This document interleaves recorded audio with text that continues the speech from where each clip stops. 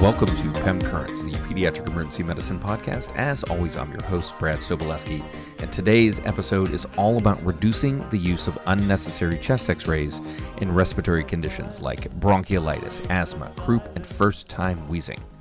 It's part of an overarching series that includes blog posts, podcast episodes, videos, infographics, and social media posts that aim to disseminate the Choosing Wisely campaign, which is an evidence-based list of 5 common pediatric conditions seen frequently in emergency care settings where clinicians and families can partner to safely avoid unnecessary tests. My collaborators on this episode include experts in the field, Michelle Nypaver from the University of Michigan, Jennifer Toole-Friedman from Alberta Children's Hospital, and special guest contributor Todd Florin from Lurie Children's in Chicago, who knows a lot about pneumonia and stuff. I've also partnered with Don't Forget the Bubbles to produce additional content to disseminate the Choosing Wisely recommendations. Check out their site at don'tforgetthebubbles.com the same week this episode drops.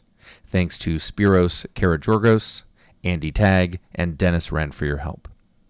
Choosing Wisely is an initiative of the ABIM Foundation, which seeks to promote conversations between clinicians and patients in choosing care that is supported by evidence, does not duplicate other tests or procedures already received, is free from harm, and truly necessary.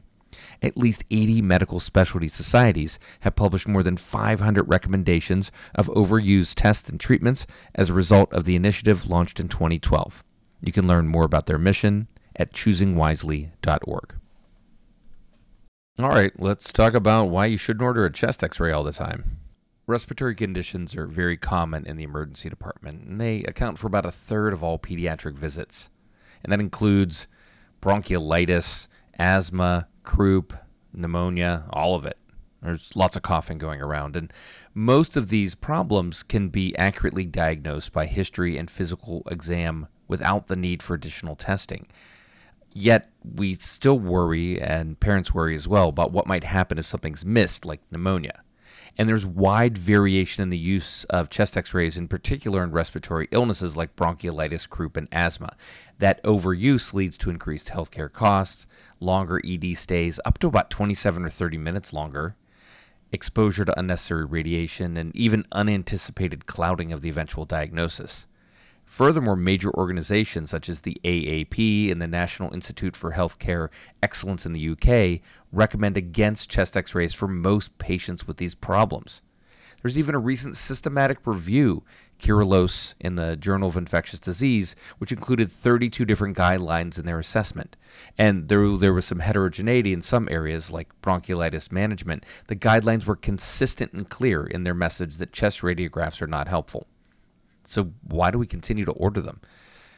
Well, first, I think we may feel compelled to order a chest x-ray outside of these evidence-based guidelines if we lack the confidence in knowing who does or doesn't need a chest x-ray, if we feel that we're under time pressure, or if we're experiencing some cognitive overload.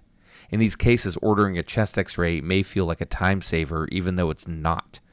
Parental expectations and the time it takes to actually explain why a chest x-ray isn't needed may also drive unnecessary ordering. In addition to lengthening stay, using resources, and exposing kids to radiation, ordering a chest x-ray can lead to a cascade of undesirable clinical decisions, such as prescribing unnecessary antibiotics and then exposing patients to the consequences of antibiotic use and overuse. Chest x-ray interpretation is neither sensitive nor specific, and there's low inter-rater reliability even among experienced pediatric radiologists. If you're worried about a kid, overinterpretation of a chest x-ray is possible, and it does happen. When emergency physicians order a chest x-ray in the context of bronchiolitis, their likelihood of ordering an antibiotic is 5 times higher than what they predicted before actually seeing the chest x-ray. And parents are often scared, and they may feel the need to make sure that their child recovers as quickly as possible so that they can get back to their activities and that the family doesn't miss work. A worried primary care doctor may have suggested that the patient and family go to the ED to get an x-ray. Then, the ED physician might need to spend precious time addressing parental expectations for testing.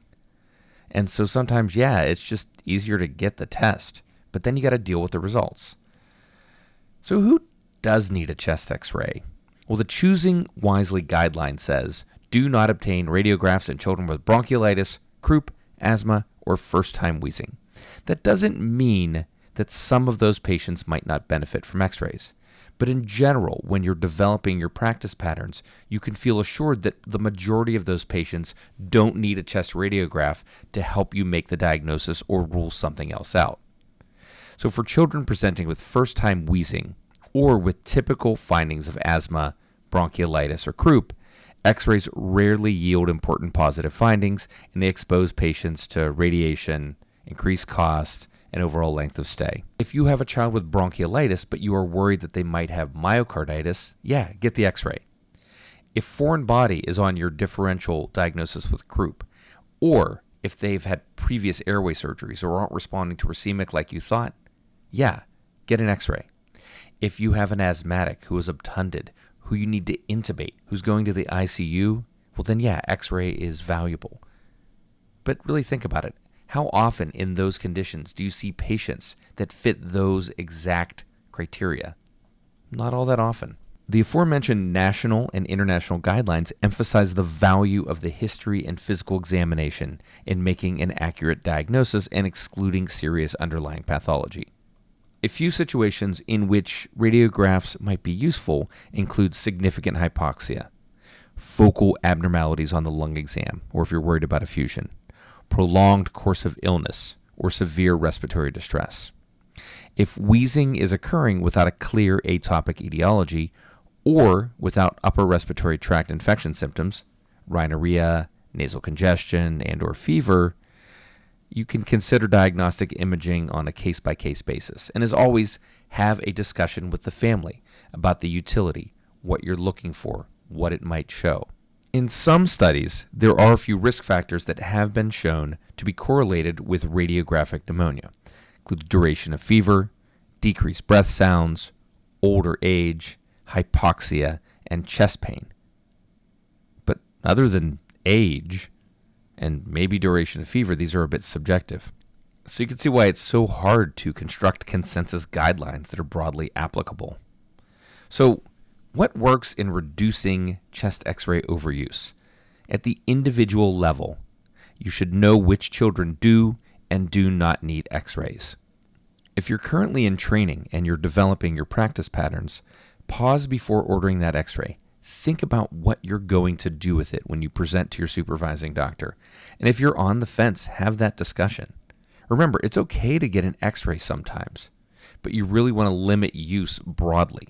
If you've been in practice a long time and you're getting that spidey sense that says go ahead and get an x-ray, I think it's fine. But really model good practice and restraint in clinical ordering, and especially teach your colleagues how to have that discussion with patients and families. And in that vein, you should have a readily available resource and a prepared answer for families who wonder if their child with no risk factors requires a chest x-ray. Let families know that you prioritize their child's well-being by attempting to avoid unnecessary radiographs. On a systemic level, quality improvement works.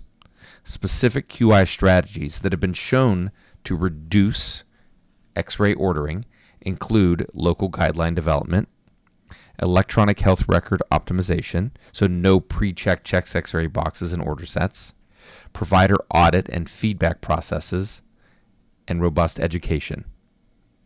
Higher reliability strategies such as order set optimization are more likely to have an impact than low reliability strategies such as regular educational emails.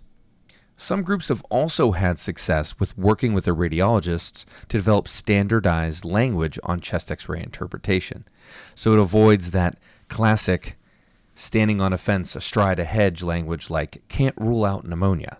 Clinical correlations suggested. But seriously, I love our radiologists. They're amazing. So thanks for all you do. And ultimately, what seems to be the easiest or fastest way out, just getting the chest x-ray, is often not the best way out for patients or for our healthcare providers. All right, that's all for this episode. Look out for additional content supporting the Choosing Wisely Pediatric Emergency Medicine campaign, including 4 more podcast episodes and posts on pemblog.com, and don't forget thebubbles.com. Thanks again to Michelle Nypaver, Jennifer Toole-Friedman, and Todd Florin for their help in putting this episode together. If you have feedback about this episode, send me an email, leave a comment on the blog, or hit me up on Twitter or X or whatever at PemTweets. Subscribe via your favorite podcast app and leave a review if you'd like. Any comments and feedback are appreciated. For PEM Currents, the Pediatric Emergency Medicine Podcast, this has been Brad Sobolewski. And remember, when it comes to chest x-rays and pediatric respiratory illnesses, we can all choose wisely. See you next time.